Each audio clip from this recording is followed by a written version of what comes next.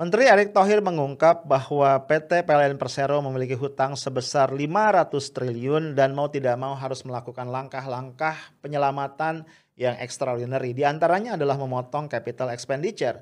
Pada sisi yang lain, Garuda Indonesia pun punya hutang 70 triliun dan kerugiannya terus menumpuk sehingga modalnya sudah negatif 41 triliun. Pertanyaannya adalah, mengapa Kementerian BUMN tidak pernah mengevaluasi penempatan para komisaris independen yang diambil dari para buzzer, influencer, dan relawan pendukung presiden karena kontribusi mereka tidak pernah kelihatan.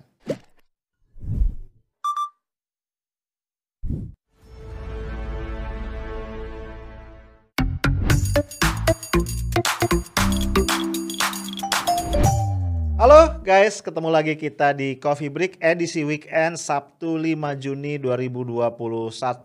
Gimana kabar lu hari ini? Udah jalan-jalan kemana aja? Ya tetap ya, jaga protokol kesehatan supaya kesenangan, kegembiraan, kebahagiaan kita nggak berganti dengan musibah. Oke? Bro, gue pengen ngajak lu ngobrolin tentang utang. Lu punya utang nggak? Kayaknya beberapa di antara lu wajahnya adalah wajah yang penuh dengan hutang ya. Bercanda, jangan baper ya, gue juga punya utang ya. Tapi utang kita mungkin ukurannya ya ratusan ribu atau jutaan, maksimal mungkin puluhan juta ya. Itu aja lagi bikin kita pusing. Nah ini gue baru baca berita nih ya. Menteri Erick Thohir mengatakan bahwa utang PT PLN Persero, ini salah satu BUMN kita yang paling besar dengan aset yang luar biasa, itu sudah mencapai 500 triliun. Ayo, 500 triliun nolnya berapa? Gue pas baca kaget ya. Ini di rootnya nggak mengalami serangan jantung apa? Ya. Nah, gue sendiri nggak terlalu ngerti dan nggak detail juga ngelihat ini 500 triliun ini kenapa ya sampai hutangnya segede itu ya.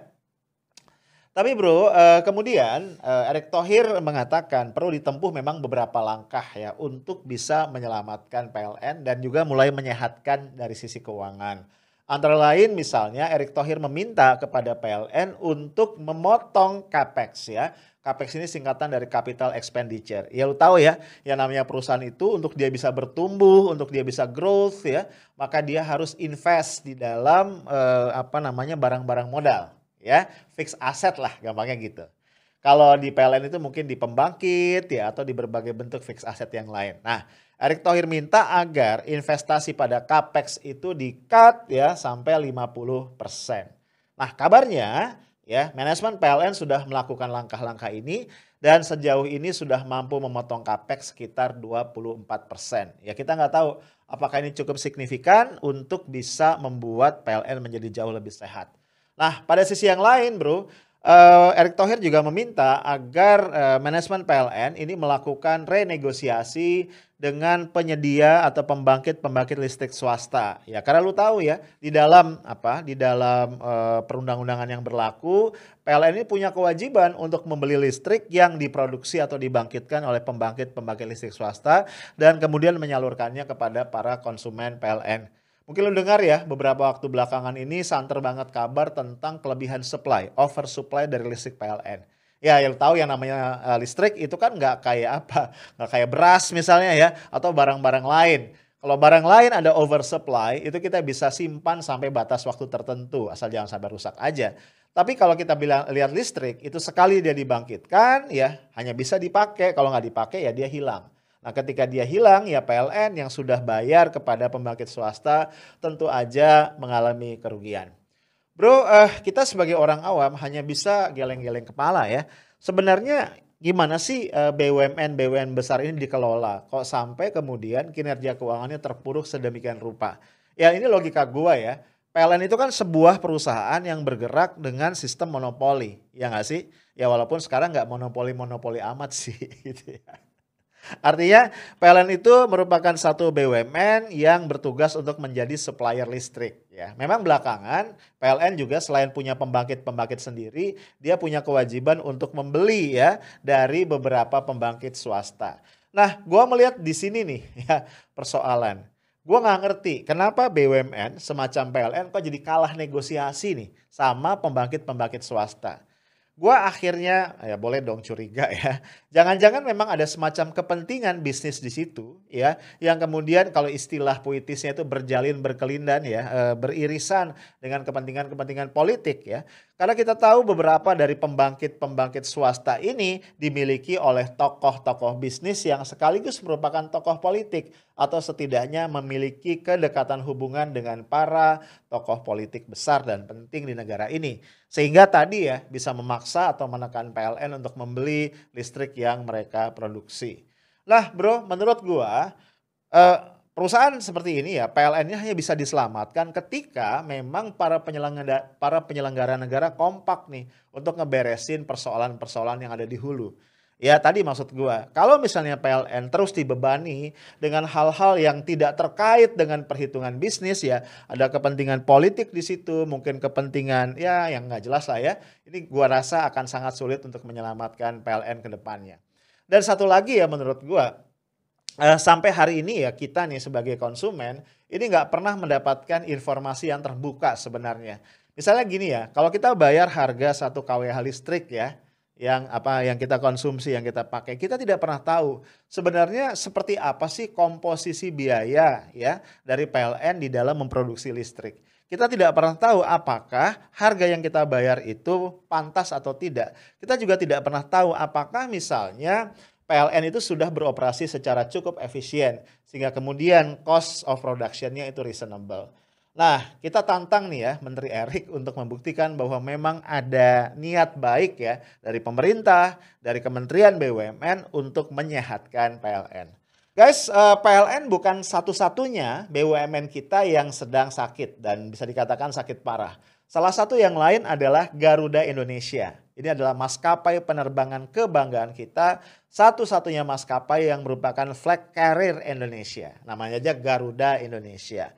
Nah, kita tahu beberapa waktu yang lalu ya, Garuda ini beberapa kali mendapatkan predikat ya sebagai maskapai penerbangan terbaik ya untuk kalau nggak salah kelas ekonomi ya. Jadi ini kan prestasi yang menurut gua luar biasa. Jadi kalau kita lihat di istilahnya di front line-nya ya, di tampak depannya Garuda ini mentereng ya. Kita bangga nih punya maskapai seperti Garuda. Tapi sayangnya bro, di dapurnya ini ternyata punya persoalan-persoalan yang luar biasa. Lu bayangin aja ya, Garuda ini sekarang mendulang rugi. Kalau ada orang mendulang untung ya, ini mendulang rugi. Belasan triliun ya. Dan ini dampaknya dahsyat ya. Utang Garuda itu sudah di atas 70 triliun. Dan menurut keterangan dari Direktur Utama Garuda sendiri, setiap bulan Garuda terpaksa menambah utang 1 triliun. Gila kan? Itu per bulan. Nah dampaknya apa? Ya lu tahu kalau ngerti akunting ya sedikit laporan keuangan, kita bicara balance sheet atau neraca. Ekuitas ya atau modal Garuda itu sudah negatif 41 triliun. Lu bayangin ya. Jadi kalau kita lihat neracanya nih ya, itu utangnya 70 ya. Kemudian modalnya negatif 41, itu berarti asetnya itu sudah kurang dari 30 triliun. Nah, ini kondisi dari Garuda yang sangat parah. Nah, di podcast sebelumnya gue pernah bahas ya, salah satu komisaris Garuda yaitu Peter Gonta itu pernah bersurat ya belum lama ini kepada Dewan Komisaris Garuda Indonesia. Intinya dia minta agar para komisaris itu tidak lagi menerima pembayaran honor setidaknya sampai RUPS yang akan datang, di mana segala masalah yang berkaitan dengan dapur dari Garuda ini bisa dikelirkan, bisa dibongkar, bisa diangkat ke permukaan dan kemudian dibahas dengan tuntas. Nah, yang menarik dalam surat tadi ini kita tayangin lagi ya, Peter Gonta mengatakan bahwa ini terjadi karena beberapa sebab. Dia mengatakan sebagai komisaris dia cukup paham nih apa yang terjadi. Banyak sebab ya yang dituliskan oleh Peter F. Gonta di situ. Misalnya mengenai masalah rute ya. Jadi banyak banget rute-rute yang merugi itu ternyata tetap dipertahankan. Juga masalah hubungan dengan lessor. Kita tahu ya bahwa yang namanya pesawat itu kan rata-rata leasing. Nah, kalau bayangin kalau misalnya ada kong kali kong ya dengan lessor gitu ya, antara Garuda dengan lessor, manajemen Garuda dengan lessor, ini harga bisa melambung tinggi dan akibatnya Garuda akan menanggung kerugian. Kemudian juga ada beberapa sebab yang lain, antara lain yang nampaknya ya kerasa signifikan bagi Peter Gonta adalah seringnya Kementerian BUMN yang merupakan perwakilan pemerintah sebagai pemegang saham Garuda itu mengambil keputusan-keputusan strategis tanpa melibatkan komisaris, sehingga dalam bahasa gampangnya nih komisarisnya gabut gitu ya. Lah bro, gue cuman membayangkan ya, kalau apa yang disampaikan nih, poin-poin yang dikatakan oleh Peter F. Gonta ini benar, kita bisa bayangkan itulah kondisi governance ya. Itulah kondisi tata kelola dari BUMN kita. Dan bisa jadi bukan cuma Garuda. Artinya apa? Artinya BUMN sebagai satu institusi bisnis terlampau banyak dibebani dengan ya beban-beban yang non bisnis. Pertimbangan-pertimbangan non bisnis yang notabene adalah pertimbangan politis. Nah, kita lihat apa suara dari Erick Thohir mengenai kondisi Garuda yang tadi tidak sehat itu. Kalau kita lihat analisis atau statement yang disampaikan Erick Thohir secara umum ya, itu membenarkan pointers-pointers yang ada dalam surat dari Peter F. Gonta. Mungkin kecuali tadi ya, poin bahwa banyak keputusan diambil oleh menteri, oleh Kementerian BUMN tanpa melibatkan komisaris. Bisa jadi Erick Thohir nggak setuju poin itu.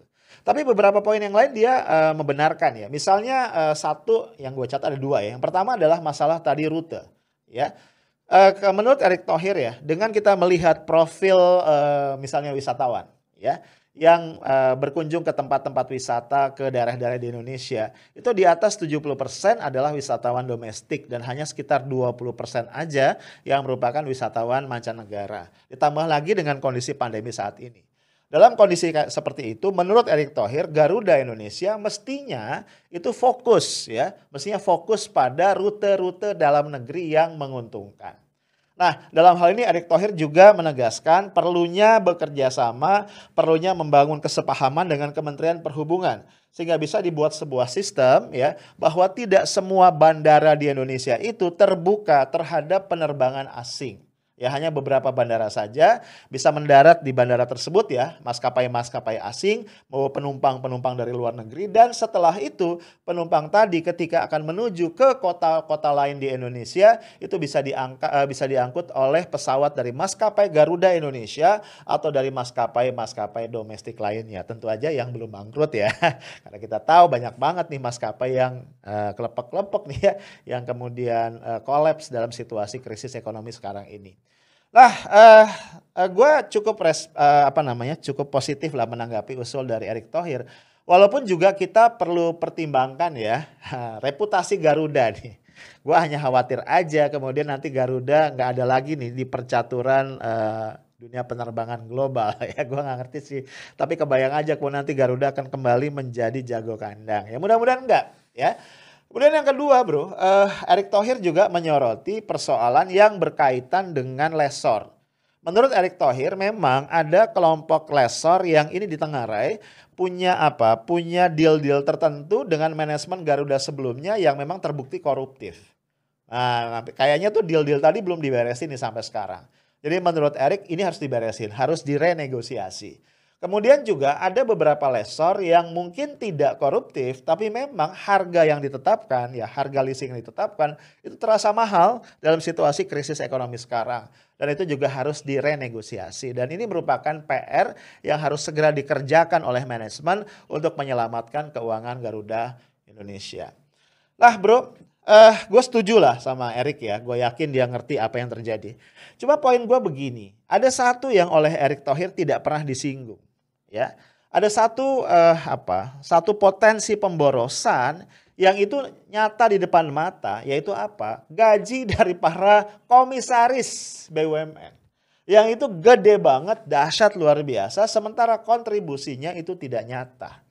Ya, misalnya kalau kita bicara Garuda tadi kan, ya, ada dua komisaris yang kita tahu ya, komisaris independen yang ditunjuk oleh pemerintah, ya mau tidak mau ini gue harus sebut dari pendukung Presiden Jokowi. Yang pertama adalah Yeni Wahid dan yang kedua adalah Triawan Munaf. Ya, dua orang ini bro, gajinya yang kelihatan aja per bulan itu di atas 200 juta. Jadi kalau kita bicara 1 tahun itu masing-masing kira-kira berapa? 2,5 miliar ya. Berarti dua orang ini sekitar 5 miliar atau lebih. Menurut gue tuh gede banget ya dalam situasi Garuda yang kayak sekarang. Poin gue adalah Keberadaan komisaris ya harusnya ikut bertanggung jawab terhadap kondisi bleeding yang sedang dialami Garuda. Ya, bukan sekedar tadi memenuhi anjuran dari Peter Gonta untuk tidak terima honor, bukan itu ya poin gua. Poin gua adalah mereka harusnya ikut membantu mencari solusi, ya memberikan direction kepada para direksi. Jadi kalau misalnya di situ sudah ditaruh komisaris, termasuk komisaris independen, tapi Menteri Erick Thohir masih harus turun langsung ya, buat apa itu ada para komisaris di situ dipajang banyak-banyak gitu. Nah ini yang nggak pernah disinggung oleh Erick Thohir dan ini yang bikin gua kecewa ya. Ini semakin membuat ya sebagian publik berasumsi memang komisaris-komisaris independen itu ditaruh di situ sekedar sebagai upaya untuk memberikan balas jasa atas dukungan mereka kepada Pak Jokowi di dalam Pilpres yang lalu. Nah, dugaan-dugaan seperti ini kalau nggak ditepis dengan apa tindakan nyata menurut gua bahaya. Guys, kalau kita flashback ke belakang ya, PLN dan Garuda bukan sekali ini aja nih mengalami krisis keuangan yang parah. Sebelumnya juga udah pernah. Ya, dan belakangan kita lihat dalam beberapa berita, Rizal Ramli ini Menko Perekonomian di zaman Presiden Gus Dur itu menceritakan pengalaman dia ketika membantu recovery ya, melakukan recovery dari kondisi keuangan yang parah dari kedua perusahaan ini. Dan Rizal Ramli menekankan recovery tadi tidak mungkin bisa dilakukan kalau langkah-langkah yang diambil pemerintah tetap business as usual. Jadi harus out of the box. Ya, misalnya Rizal Ramli bercerita bagaimana untuk menyelamatkan PLN. Waktu itu PLN ya, di Rut PLN direksinya datang ke kementerian ngemis-ngemis nih minta suntikan modal dari pemerintah, berarti dari APBN gitu ya. Tapi Rizal Ramli menolak dan meminta agar direksi Garuda duduk bareng dan kemudian mencari cara-cara terobosan yang baru. Salah satu cara yang dilakukan waktu itu adalah melakukan revaluasi terhadap aset-aset PLN. Dan ini kemudian menyebabkan kondisi PLN keuangannya membaik dan modal yang tadinya minus bisa menjadi positif dan mulai meraih keuntungan. Jadi keuangannya kembali sehat. Hal yang mirip terjadi dengan Garuda ya. Waktu itu kondisinya juga sangat parah dan kemudian para kreditor dari Eropa mengancam kalau utang-utang Garuda tidak segera dibayar maka mereka akan menyita pesawat-pesawat yang digunakan oleh Garuda. Nah, ternyata Rizal Ramli kemudian melakukan ancaman balik. Ya karena dari data yang dia peroleh banyak sekali pembelian pesawat tadi dilakukan dengan markup yang sangat tinggi. Nah dia mengancam bahwa dia akan membawa nih para kreditor tadi, bank-bank tadi ke pengadilan internasional di Frankfurt untuk menuntut apa yang sudah mereka lakukan. Akhirnya bank-bank tadi merasa ketakutan ya tanda kutip khawatir dan akhirnya minta damai. Akhirnya dilakukan renegosiasi sehingga Garuda bisa diselamatkan. Nah yang menarik kemudian ya ada netizen nih ya yang bilang untuk kehormatan bangsa dan negara nih harusnya DPR dan pemerintah mengajak dan melibatkan Rizal Ramli untuk menyelamatkan Garuda. Dan sebagai imbal baliknya ini mungkin bisa diberikan apa yang selama ini dituntut oleh Rizal Ramli yaitu presidensial threshold 0%. Dan usulan dari netizen ini disambut positif oleh Rizal Ramli. Nah menurut gua ya gini, PLN dan Garuda ini dua BUMN kebanggaan kita itu satu. Dan yang kedua, dua-duanya ini mengurus hajat hidup orang banyak ya. Satu adalah energi listrik, satu lagi adalah transportasi udara. Gue sependapat sih ya, kayaknya kalau pemerintah DPR itu pakai gengsi-gengsian atau kemudian juga pakai langkah-langkah yang biasa, kayaknya duanya akan bakal kolaps. Kalau memang betul ya Rizal Ramli punya proposal untuk menyelesaikan persoalan keuangan kedua perusahaan tadi dengan masuk akal, logis dan itu pasti membuahkan hasil, kenapa enggak ya? Kenapa enggak dicoba menurut gua? Ini sekaligus untuk mengetes betulkah ya rejim yang berkuasa saat ini mengedepankan kepentingan rakyat bukan kepentingan politik kelompok tertentu. Apa ruginya sih menghapus presidensial threshold ya? Justru kalau presidensial threshold dihapus, rakyat itu gua rasa akan bahagia bro. Ya akan diuntungkan karena mendapatkan calon-calon presiden yang jauh lebih banyak dan lebih fresh. Nah bro, hal yang sama juga terjadi dengan Telkom ya. Belum lama kan heboh ya, kita semua ditunjuknya Abdi Sleng ya. Abdi Negara Nurdin nama lengkapnya sebagai komisaris independen, salah satu komisaris independen di Telkom. Ya kita tahu kalau dari laporan keuangan sebelumnya komisaris independen Telkom itu kan kira-kira ya gaji dan segala macamnya kalau dijumlahin itu antara 1,4 miliar sampai dengan 11,3 miliar per tahun. Gila ya, gede banget. Nah, Ketika ditanya nih Erick Thohir alasan pengangkatan Abdi Sleng, itu menurut gua jawabannya tuh tidak strong ya, tidak firm. Karena kata dia, salah satu alasannya adalah karena Abdi Sleng ini ya adalah orang yang banyak berkecimpung di haki, kemudian juga di konten-konten lokal gitu ya. Sehingga diharapkan nih pengangkatan Abdi Sleng ini bisa kemudian menguatkan Telkom dari sisi konten-konten lokalnya. Eh Menurut gue jawabannya agak ngadi-ngadi sih ya. Karena banyak orang lain menurut gue yang kayaknya bisa lebih kompeten kalau alasannya adalah itu. Nah akhirnya kemudian ya orang kan jadi nyari ya. Apa sih kaitan Abdi Sleng dengan segala sesuatu yang terjadi ini? Misalnya begini ya, akhirnya orang menemukan satu fakta yang agak susah untuk dibantah. Memang ada kedekatan pribadi yang cukup istimewa antara Pak Jokowi dengan Abdi Sleng. Ya kita tahu ya bagaimana Abdi Sleng menciptakan lagu, bagaimana Abdi Sleng ini bersama grupnya tentunya ini yang menggelar konser dua jari dan seterusnya dan seterusnya. Pendukung setia Pak Jokowi lah sejak periode pertama. Nah kemudian juga publik menemukan satu foto misalnya yang mengabadikan kedekatan mereka. Ketika Pak Jokowi pergi ke Silicon Valley, Amerika Serikat, dan kemudian di situ satu rombongan berjalan ya, di depan Pak Jokowi itu sedang jalan bersama dengan Mark Zuckerberg. Dan lo lihat ya, agak ke belakang sedikit ada Ibu Iriana dan di belakang, tepat di belakang Mark Zuckerberg, ini gue lingkarin ya, ini ada fotonya Abdi Sleng. Jadi emang kelihatan banget ya ada kedekatan yang luar biasa antara Pak Jokowi dengan dia dan bisa jadi ini yang kemudian membuat Pak Jokowi merasa berkewajiban untuk memberikan satu balas jasa. Nah bro, tentu saja ya, isu, rumor, spekulasi miring seperti ini hanya bisa ditepis dengan output. Nah ini sayang yang selama ini tidak pernah kentara, tidak pernah bisa dijelaskan dengan clear kepada publik. Ketika si A, si B, si C yang berasal dari buzzer, influencer, relawan pendukung Jokowi diletakkan sebagai komisaris independen misalnya di satu BUMN, kemudian karyanya apa? Kontribusinya untuk perbaikan kinerja BUMN tadi apa? Itu yang sampai hari ini tidak pernah kita dengar. Ya, tidak pernah dibuka ke publik sehingga akhirnya selalu muncul tadi suara-suara negatif tentang keberadaan mereka. Nah, guys, gua nggak tahu ya, ke depan bagaimana nasib BUMN kita? Apakah BUMN kita akan kembali bangkit sebagai motor penggerak perekonomian nasional atau BUMN kita akan terpuruk sekedar sebagai sapi perah untuk mengentertain orang-orang yang berjasa kepada penguasa? Stay tough, smart and professional. Assalamualaikum warahmatullahi wabarakatuh.